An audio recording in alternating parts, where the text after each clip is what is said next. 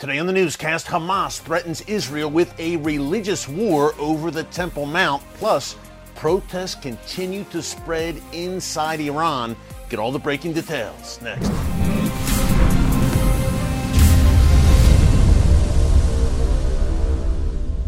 Hey folks, Eric Stakelbeck here. Welcome to the Watchman Newscast. Hamas is threatening a religious war over the Temple Mount. We've got some very important updates there, but before I get into it, real quick, if you've been tuning in here recently, you've probably heard me talk about my good friends at Meir Panim. With the Jewish high holidays just around the corner as Rosh Hashanah, the Feast of Trumpets, kicks off on September 25th, we're partnering with Meir Panim to help Israel's neediest. Did you know that over 2.5 million Israelis live below the poverty line, including 1.1 million children and 1 out of every 3 Israeli Holocaust survivors? Meir Panim's restaurant-style soup kitchens are providing warm meals to these needy Israelis in a comfortable dining setting. If you want to fulfill the biblical mandate to bless Israel and help Meir Panim provide Israel's hungry with the food and care they need, just visit meirpanim.ericstakelbeck.com. Folks, it's a great cause that we truly believe in, so you will want to check that out. Well, as I mentioned, the Jewish high holidays are upon us. Between September 25th and September 27th, Israelis will observe Rosh Hashanah, the Feast of Trumpets, and Hamas is also gearing up for the high holidays, but not in a positive, celebratory way, to say the least.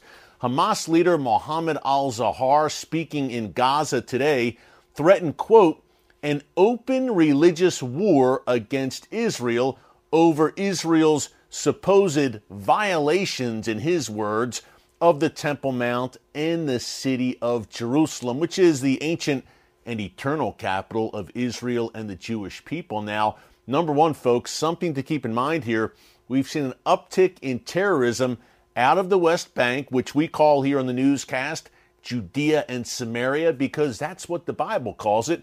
That region is the biblical heartland of the land of Israel. Nonetheless, we've seen an uptick in attack, in particular the city of Nablus in the West Bank. Also, we had a Palestinian from the West Bank murder an elderly Israeli woman just this week. She was 84 years old. She was beaten to death by this man. So an uptick in terror for sure. Israel is on high alert right now as the high holidays approach, and we see Hamas once again focusing on the Temple Mount, this Iran-backed terror group which rules Gaza with an iron fist and which is trying to increase its presence and influence in the West Bank, Judea and Samaria, as I speak, has painted itself as the guardian of the Al-Aqsa Mosque, which, of course, today sits atop the Temple Mount, to the point where Hamas in May 2021 instigated a war over the Temple Mount. And secondly, they tried to instigate another war this past spring, 2022.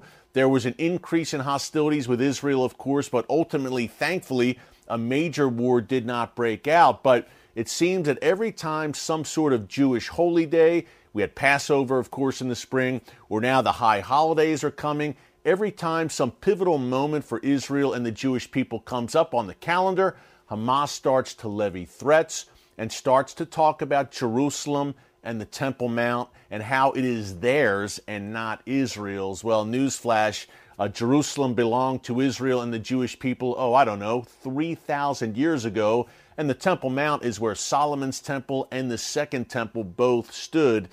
Nonetheless, Hamas stirring things up, using the Temple Mount as a cudgel, really, against Israel, to instigate and to incite further violence. Again, when in doubt, Hamas falls back on Jerusalem and the Temple Mount and how Israel is supposedly desecrating this site. Now, granted, the Islamic authorities control the Temple Mount, but we're seeing more and more Jews, as we've reported here in the newscast in recent months, more and more Israeli Jews, Jews from all over the world, are ascending the Temple Mount for such a time as this. Hamas does not like that, to say the least. Hey, one more thing to keep in mind when we're talking about the Temple Mount, and by the way, pray for the peace of Jerusalem. We have a biblical mandate to do that, folks. And when Israel is on high alert, as the high holidays are here, now more than ever, we need to pray for God's one and only holy city. But one more quick Temple Mount update. On Monday's newscast, if you missed it, folks, you'll want to check this one out in our archives. I believe that was September 19th. We reported that 5 unblemished red heifers were recently shipped from Texas to Israel, where they arrived at Ben Gurion Airport. Why is that important? Well, these unblemished red heifers, as laid out in the law of Moses, are required for temple sacrifices. Many are saying, hey, the arrival of these red heifers, does this signal that the third temple is close, that the Messianic age is upon us? Many Jews and many in Israel and many prophecy watchers believe that is the case. So that's just another wrinkle here as we're talking Temple Mount and how that piece of real estate, the most coveted piece of real estate in the world, will increasingly have the world's attention. The Bible is very clear that a third temple will be rebuilt. We don't know when, but the Bible lays that out pretty clearly. So the arrival of these 5 unblemished red heifers has a lot of people talking and a lot of people saying, hey, where are we at on the prophetic timeline? You know where I think we are. I believe that time is short. Let's just say that. And if you are not right with God right now, if you don't know Jesus, now is the time to get to know him, folks. Don't put it off. Speaking of which, as we close here, Iran has the largest, fastest growing, I should say, Christian population in the world. Some 1 million Iranians have turned to Christ in recent years despite relentless persecution. And we have a sad example right now. 22-year-old Mahsa Amini, as I reported on Tuesday's newscast, many believe that she was killed by the Iranian regime's so-called morality police last week. The Iranian regime denies it. Her family is saying, no, we believe she was beaten to death by the morality police. But now you have Iranians taking to the streets. Those protests are growing against the regime. We have up to 17 Iranians who've been killed in these protests. We'll see where this goes. Will this grow as Ibrahim Raisi, the butcher of Tehran, as he's known, is in New York right now, where he spoke at the UN General Assembly yesterday? Keep the people of Iran in your prayers as well here, folks. Look, the Iranian regime is the problem.